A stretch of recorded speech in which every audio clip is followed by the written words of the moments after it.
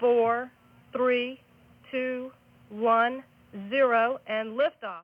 Dispatches, a production of Blurb Inc., is an in-depth look at those living artistic lives. Each episode will feature photographs and audio interviews with narrative pioneers who have taken creativity and publishing in their own hands. From artists to authors, photographers to philosophers, Dispatches will reveal the faces and foundations of those who lead the creative way.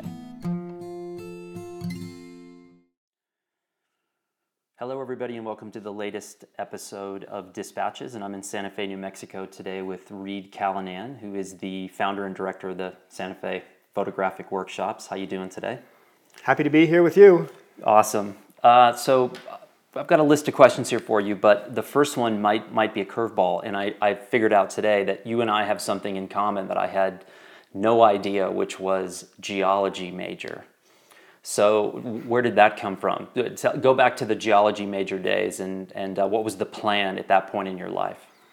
The plan was to be a geomorphologist, which is somebody who studies water flow.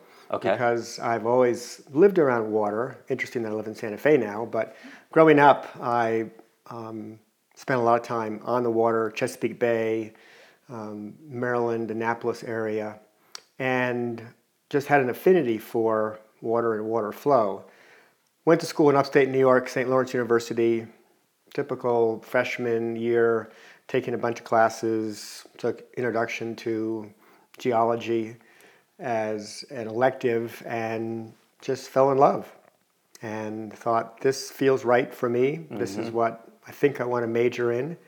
And so basically decided at the end of that year, the freshman year, that I was going to become a geology major. The geology department at St. Lawrence was a very liberal, open-minded department run by a professor named Romy. And he didn't believe in grades. He believed in I like him. Doing work and basically having to present that work in audio form, in photographic form, cool. In any kind of form that you felt was appropriate for the field of study. And so we weren't graded in the traditional, A, B, C, D process. So I think as much as I liked the study of geology, I think his philosophy of education was something I also really enjoyed. So I joined that department as much to be with him and in his educational process as I did to study geology. So I went merrily through my sophomore year as a geology major, and then my junior year of college I decided to go to Europe. Good move. This is something that I always wanted to do. My dad did it when he was in college, and he instilled in his kids this understanding of how travel is really important as an educational vehicle. Mm-hmm. And so I just knew before I even decided to go to St. Lawrence that my junior year I'm going to go study abroad for my junior year. I didn't have a good language to support me in going to France or Italy or someplace like that, so I picked London. Okay. Because I spoke the language. Yeah. And I found a college called Richmond College, just outside of London, that was set up primarily for people like me who wanted to go and study for a year, but wanted to do an interdisciplinary program. I couldn't mesh into a geology-based program in Great Britain because they just have a different structure, and right. the credits wouldn't correlate back to the program in the States. So I ended up taking a Dickens class, a Chaucer class, a cross-cultural pop class, okay. And also a photography class. Uh-oh. This was the first photo class that I did was with this woman, and I've forgotten her name, but that's too bad because she was the one who inspired and instilled this love of photography. But to be in London with a camera that I was given as a gift to record my junior year abroad. It was a Pentax K1000. Oh yeah, the classic. Yep, great camera. My mom had one. Mm-hmm. So that was the start of it all. Basically, I fell in love with photography in Great Britain and spent a lot of time on the continent. Actually went to the Soviet Union on spring break. one of the first. Because everybody goes to the Soviet Union on spring break. This was in 1974.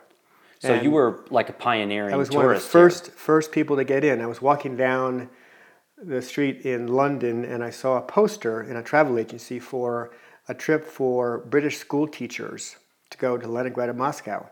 And I just, on a whim, opened the door and said, "Do you have any room on this trip? And could I go?" And they said, "As a matter of fact, we have 2 or 3 seats left, and you're not a teacher, we understand that, but yeah, if you pay the money, you can go." Oh, man. So in 1974, I went to Leningrad, which is now St. Petersburg, and Moscow. It was a 10-day trip, and that was an amazing journey to go behind the Iron Curtain that early. They had just opened up Soviet Union for tourism, and they were only letting groups in, and they weren't prepared for Western visitors. Yeah. So the food was terrible, and the hotels were worse than that.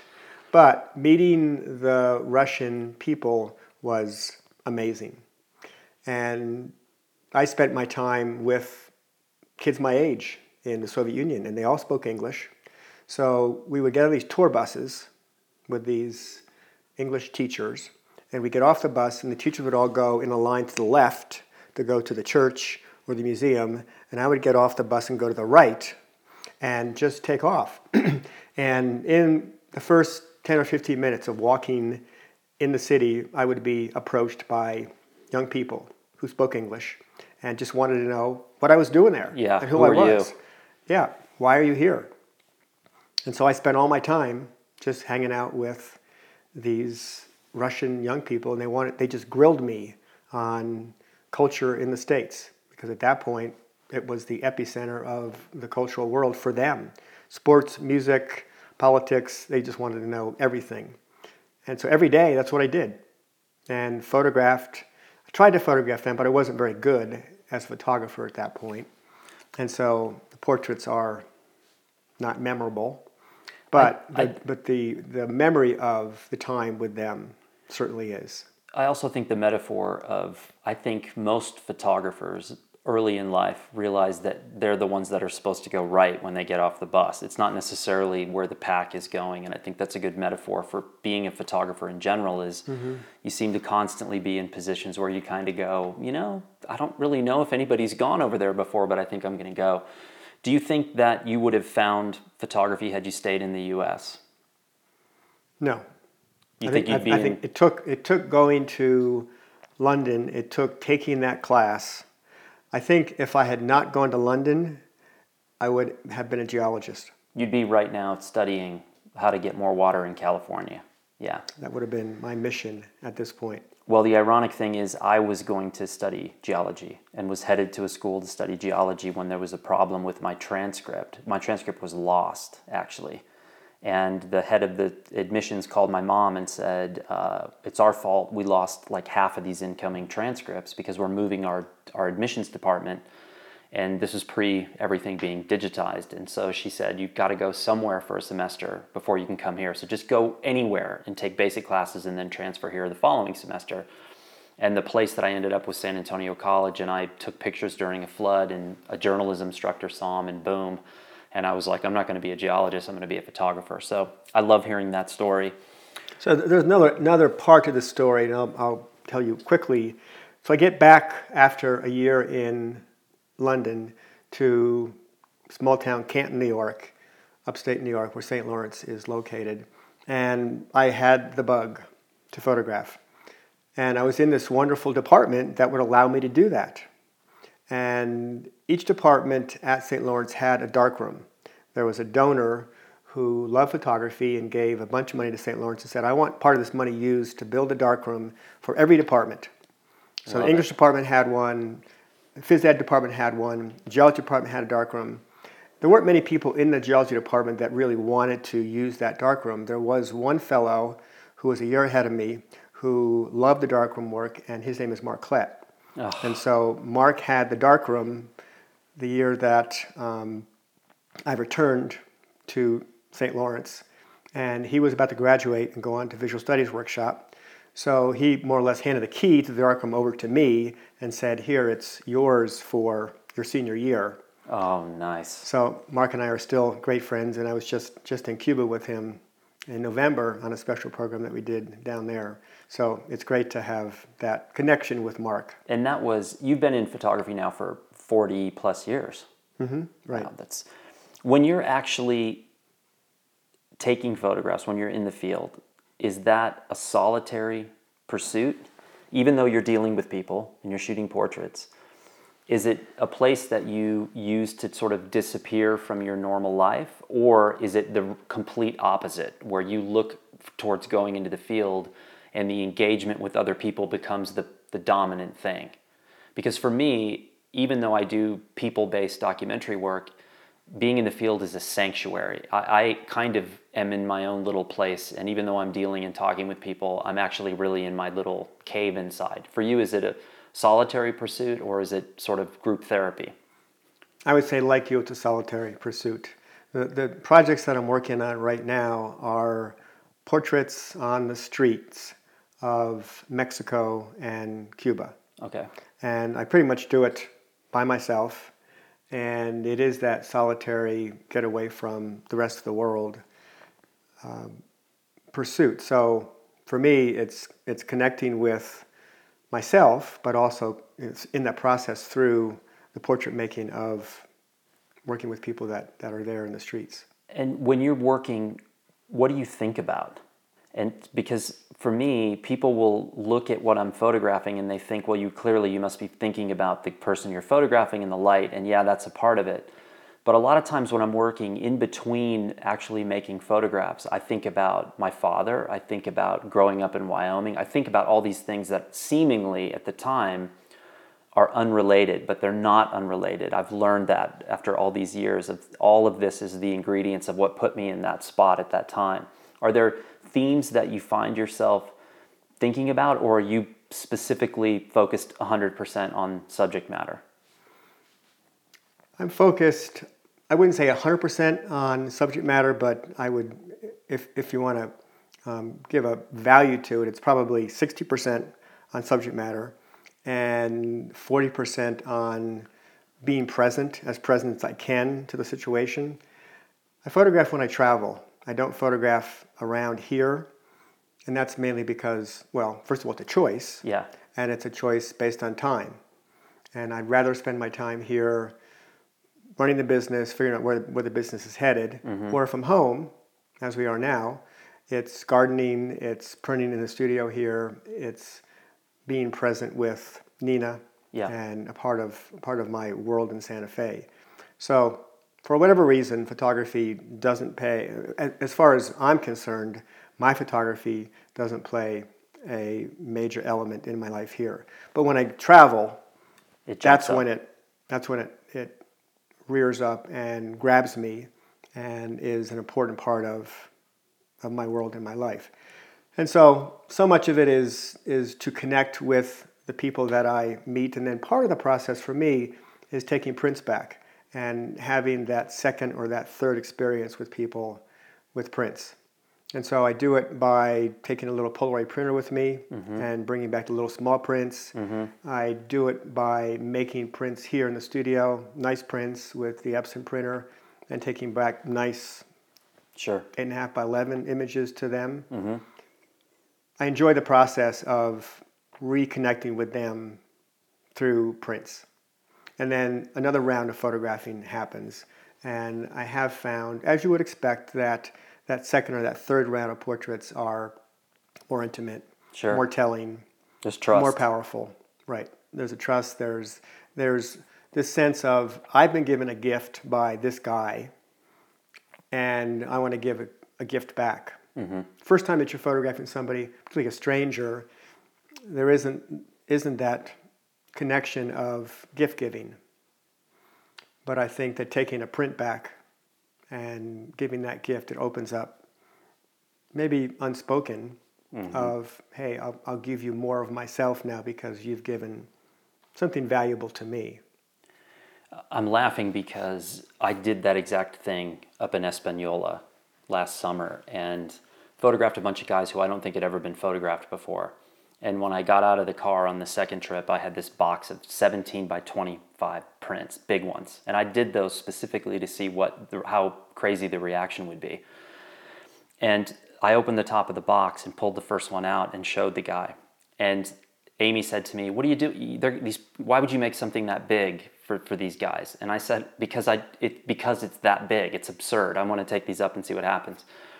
And the look on his face, and he turned around and he immediately basically destroyed the print. But because he was so excited, he held it above his head and he was shaking it. And as he was shaking it, he was putting creases and folds in it. But they were so excited. And then the entire box of prints blew off the trunk of my car into a dirt lot, and they all scattered. But from that moment on, the relationship with those guys completely changed. And they suddenly started calling me and emailing me and saying, "Hey, we're doing this, small party at someone's house and you should come." So I agree. I think the second, third, fourth time, it just gets better and better and better. And occasionally you get lucky on that first time where you get something great. But when you started shooting, I was doing a little research on you earlier today, and I found this story really funny, which was about you were shooting, when you very first started, you were like, "I'm going to be a pro photographer," and you were shooting for this real estate company. And that lasted about 2 weeks, and you were like, "I want nothing to do with this." And right. You decided early on that you didn't want to be a professional photographer. And I think that is a profoundly powerful idea to have very early on, but I think ultimately it leads to people making the best work because you're only shooting what you want and not what someone's telling you to do. Do you ever have any regrets about that, or was it once you had made that decision, it was a done deal? Once I made that decision, then it was a very clear decision. It happened really quickly. I was lucky. I was fortunate that I got a really terrible job the first time around. Yeah. If it had been a little bit more pleasant, and if I'd made some money at it, it might have taken me longer to figure that out. But because it was so terrible, it was basically shooting 50 houses, the front of 50 houses in an 8-hour day. And they were all over town. This is in Baltimore. So I had to map out my route and then basically do drive-bys. Roll the window down, slowly drive by the house, take 2 or 3 frames, and then on to the next house. And this was film? And I still had to then process the film and make prints. And I lasted 2 weeks, and I said, if this is what being a professional photographer is, I want nothing to do with it. And at that point, I moved on. And that's been the case so many times in my life. I've just gotten lucky. I've gotten messages, and I listen to them, and then I move on. And I don't second guess myself, and I don't go back and beat myself up. It's a lot about what I talk about when people come to the workshops. It's about being present and not worrying about what happened yesterday or what's going to happen tomorrow. And I guess I've said it enough times that now it has sunk in and I truly believe it. Yeah. Sometimes that happens. If you use the words enough, then it really sinks into your soul and you can walk that walk and live that life. And so I would say I do that pretty well. Although right now, my life is really about next year, because one of my jobs at the workshops is to plan the programming for next year and think about the year after that. So I'm in April and May and June of 2016 right now. So I'm not living in the present in that sense, but I can't because you have to. I've got to build this program for next year. But for the most part, living in the present and not regretting decisions that I made yesterday or not even second guessing myself makes life easier. For sure. So I took the opposite route. I spent 10 years denying and then finally realized and quit, and then forgot that I had realized and went back again, and then it finally stuck. This is just not what I want to do. And I think sometimes people get wrapped up in the sense that you've got to be known as a certain thing. And to me, I tell especially young photographers now, you don't need to be a photographer to be a photographer. You just want to make your own work. That's the key to this whole crazy game. I interviewed Sarah Terry last week in LA, and she started a program called the Aftermath Program, which is about the aftermath of war. And sort of that the violence of war is half the story, and then you've got this other half. And every year she puts together a grant program and a book that comes out, and they pick a body of work from another photographer around the world. And we were joking, and I said, you've basically built something to help the people who were kind of in some way your competitors, because she's a documentary photographer and she's giving a grant and a book to another documentary photographer who kind of does the same thing. When I look at you working for 15 years in Maine at the Maine workshops and coming out to Santa Fe and starting the Santa Fe workshops, you're one of those same people. You've spent your life facilitating the careers of other people. And did you ever think about that, or was it just what possessed you to do that? Because I have sort of a vague idea of how much work running the workshops would be, based solely on just having done a couple of workshops on my own in the past. It's an insane amount of work. So like I driving over here, I'm like, thank God there's people like you, because it's an insane amount of work. Did you think about that when you went into it, or it was just something, I'm doing this?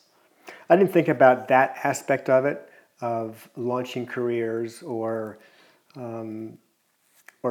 giving people the tools to move on to careers in photography. Initially, I did it because I loved the environment. When I went from that terrible job in real estate in Baltimore to the Maine workshops right after college, the first summer that I was there in Maine, I was a work-study student. Actually, they call it the fellowship program. I thought that I had died and gone to heaven because I could live on the beautiful coast of Maine, and I could be living, eating, sleeping, drinking, breathing photography 24 hours a day. And I got to meet my heroes in photography.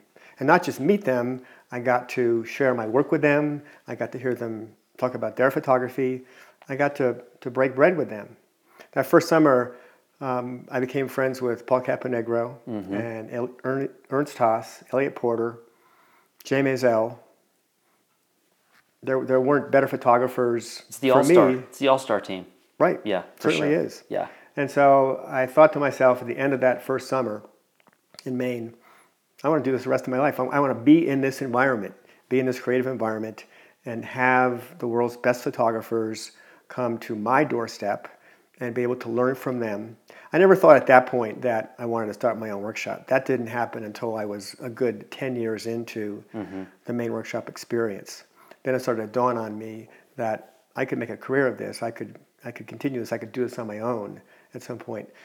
But the first couple of years, I was just living in the present, being totally enamored with living where I lived and having these people come on a steady basis.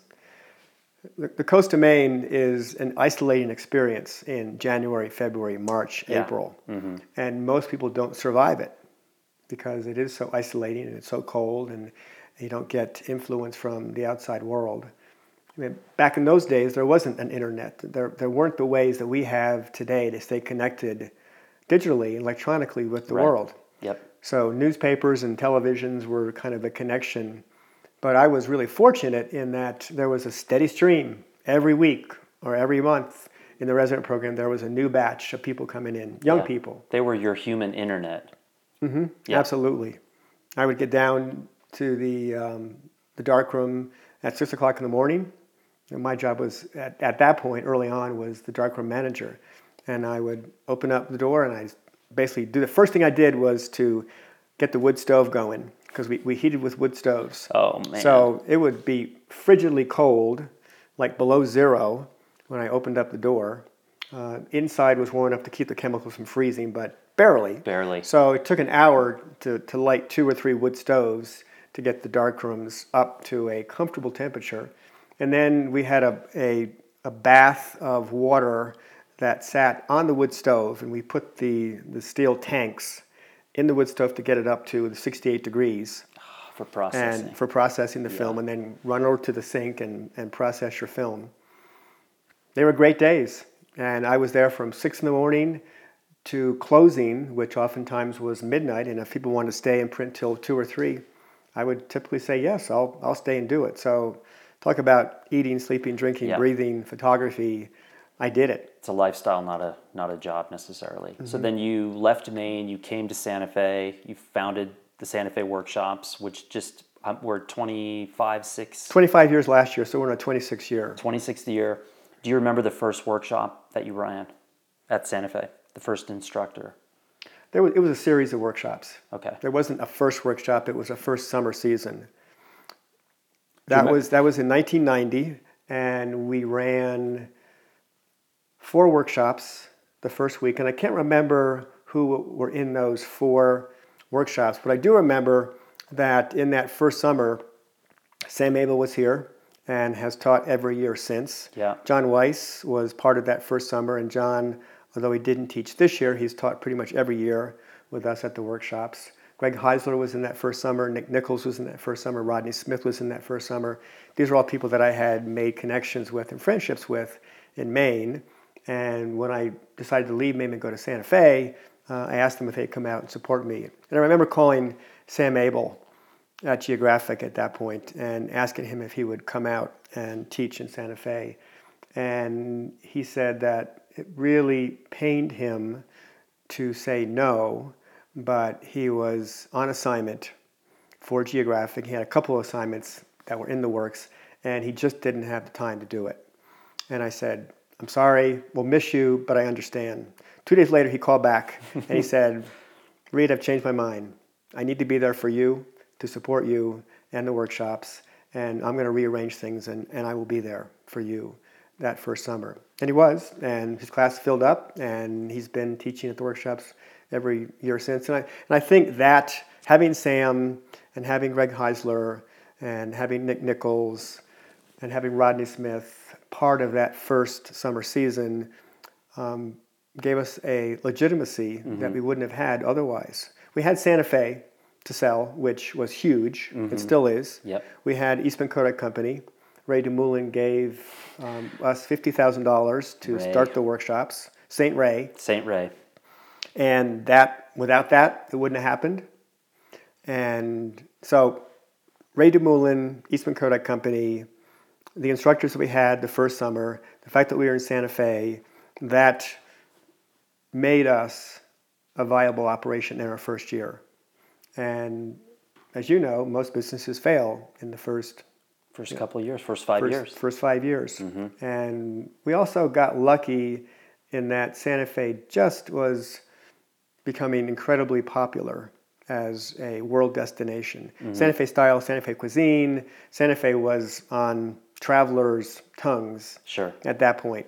And so timing is everything, and location is also critically important. So we hit it just right. So one of the things that's happened to me through the years is traveling around the world, and I worked as a photographer, and I worked for Kodak, and then I went back to photography, and now I work for Blurb, all that. But I can't tell you how many people I've run into that were either showing me work or talking about some breakthrough that they had made, and it ties back to a class at Santa Fe workshops. Like nice. Sarah Terry took Sam Abel's project workshop when she first got into photography. And so it's happened a million times. And again, I didn't really start thinking about that until yesterday when I said, hey, can I do an interview with you? And then thinking about how many times that happened, it's a testament to that, to you and the workshops. So this next question is a little ethereal maybe, but I think it's important. Purposely living a creative life. So when you departed from geology and you went into photography, I think that when someone purposely says, I'm going to go into this creative field, it's a significant move because the creative world is not necessarily understood by the mainstream world.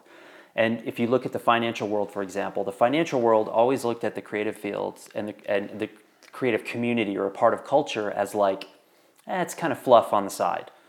But now they're starting to realize that the creative fields are actually responsible for a significant amount of the money that's basically transferring around the world. So where do you think people who live creative lives, where do you think they fit in? And do they have a responsibility as a creative to like take chances, stir the pot, do what they're not supposed to do to kind of counterbalance the people who are from more of the structured side of life? Well, I'll take the second part of the question first, which is absolutely yes. It is definitely up to creative people to counterbalance all the other folks that are out there living a more linear, more rational life. You have to have balance in life, and that's one of the things that that I adhere to and live by is balance as much as possible. And the balance means you have the yin and the yang, you have both.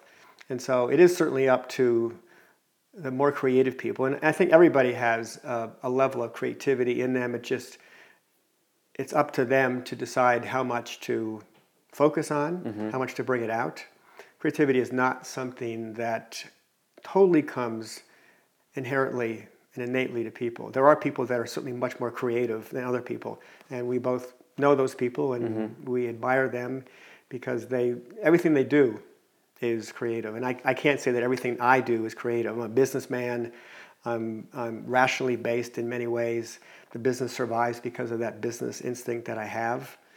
But I also live a creative life as well. So for me, having the balance is important. And I think from a global standpoint, having balance between the creative folks who are pushing the envelope and pushing the way that we see the world and we think about the world is critically important. If they weren't there, the whole thing would be out of balance, and we'd be in much more trouble than we are right now.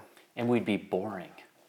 Right. It's so boring. It would be. All the houses would look the same. We'd be eating the same food. Yeah, I think we need crazy people. I think it's one of the things that drives me crazy is sometimes photographers don't understand that they have this permission slip to be eccentric or to do strange things because people look and go, oh, you're a photographer, you're an artist.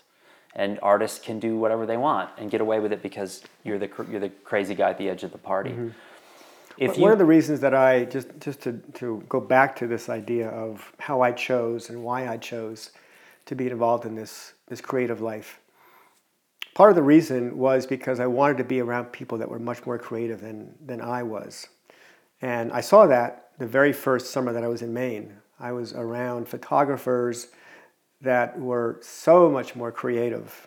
I couldn't imagine how they could make the pictures that they did. I couldn't imagine how they could be that creative in the darkroom. And I realized, boy, I've got a lot to learn, and I want to be around these kind of people all the time to inspire me and push me and make me think about things differently.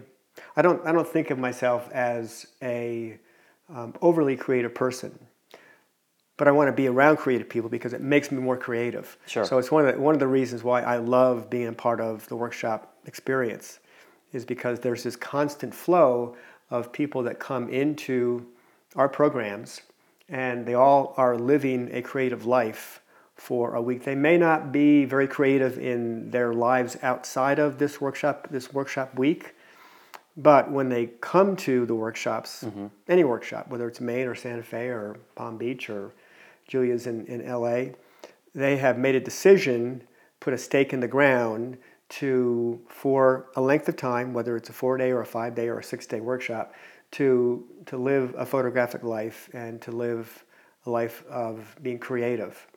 And that changes the way that they go about their day. Sure. And that's fun to see, that twinkle in their eye, that smile of appreciation and acceptance is really wonderful to see, and that keeps me going. There are a lot of things that keep me going in this business that I run, and that's certainly one of the big ones, is just to see that and to be around that energy from these people all the time. I'm very fortunate. What is one thing that you don't have that you really wish you have or you need? It could be anything. That could be a physical object. It could be a spiritual thing. It could be free time. It's the one thing that you don't have that you find yourself saying, I wish I had. Well, if it's the one thing, I don't know the answer to that one thing. But when you first phrased the question to me, the thing that I thought of is Spanish. You wish you spoke Spanish. I don't have Spanish. I don't have conversational Spanish. And that's one of my huge regrets. It's not too late, but it would take an immersion program. I would have to go for a month and go to a Spanish-speaking village where there were no English-speaking people there. Yeah. I know a lot of vocabulary. I can't put it together. I'm not conversational. And that's embarrassing to me because I run a program in San Miguel. I run a program in Havana, Cuba. I go to Mexico on holiday whenever I get a chance. And I can't converse conversationally with the people there. And that's an embarrassment. And so that's one thing that That's a great answer. And really you miss. know, you're living in Santa Fe. And Santa Fe too, that's exactly, right. yeah. I So could practice all the time if I wanted to. you could be but speaking. I'm not good at languages, or I tell myself I'm not good at languages, which is not a good thing to start with. And my sister, Martha, who lives here in town, is fluent in Portuguese and French and certainly English, and I think she speaks a little bit of Spanish as well. Languages come easy to her. They don't come easy to me. That's not even fair. She speaks all those know. languages. I would quit talking to her. She sounds terrible. So the last question is, when you look at people, these creative people that you've spent your life around, and you look at instructors that have come through the workshops, and like you said, you've now got programs in Cuba and Mexico and Santa Fe, and you're doing these partnerships with the Geographic where the workshops are all over the world. So you're running into a pretty amazingly diverse group of creatives. Right. Mm-hmm. Are there any single word descriptions that would be consistent through these groups of people? Obviously, creative would be one of those words, but like, what makes someone not just a great image maker, a great artist, but someone who can translate that and teach to someone else? Are there any words that you would like lump out there to classify or label these people with? Some of the things that come to mind are people that have their ego in check. Mm-hmm. I think ego gets in the way of being a truly creative person and being able to share that with other people. So that's one thing. Introspective is another that I think everybody shares, that are truly creative people all the time. That's another thing, is they are creative all the time. I'm not creative all the time. I can be, and I choose to be, but there are people. Elizabeth Opalenik is one that I think of, that I've known forever. Met Elizabeth at the Maine workshops, and worked with her through many years at Maine. She started teaching in Maine. She's teaching for us all over the place. She is one of the most creative people that I know. And one thing about Elizabeth is she's always creative. Everything she does, she's creative. Mm-hmm. Keith Carter, an amazing creative genius. Yeah. And everything that Keith does is creative. So that's another attribute, I think, of these creative geniuses, that they are creative all the time in everything that they do in life. So there's no on-off switch. Yeah, it is who they are. In that process. Excellent. They breathe it all the time. And I think also curiosity is something that they all share. They're just curious about everything in the world. Mm-hmm. People, food, events, experiences. They're risk takers. They put themselves out there. They're verbally articulate. Mm-hmm. You can't be a teacher if you can't speak about the process that you know. Part of my job as the director of the workshops is to find photographers that are good teachers. And that necessarily doesn't always happen. Sure. Just because you're a great photographer doesn't mean you're a great teacher. Yeah. You've got to be articulate. You've got to have your ego in check. You've got to be willing to share of yourself. And so I have to find out through my channels, mm-hmm. my networks, about these people. And talking to them on the phone certainly helps, but that's only one little window on who they are. So it's important to find the people that are willing to share. Mm-hmm. And if you're willing to share and you're open to, the experience and the process of what happens in a workshop, then you've got a good leg up on being a good teacher. Excellent. Well, I really appreciate you taking the time to do this. That was great. It was my pleasure, Dan. Great talking with you, and I'm sure the audience is gonna dive into this one for sure. So thanks again. You're welcome. My pleasure.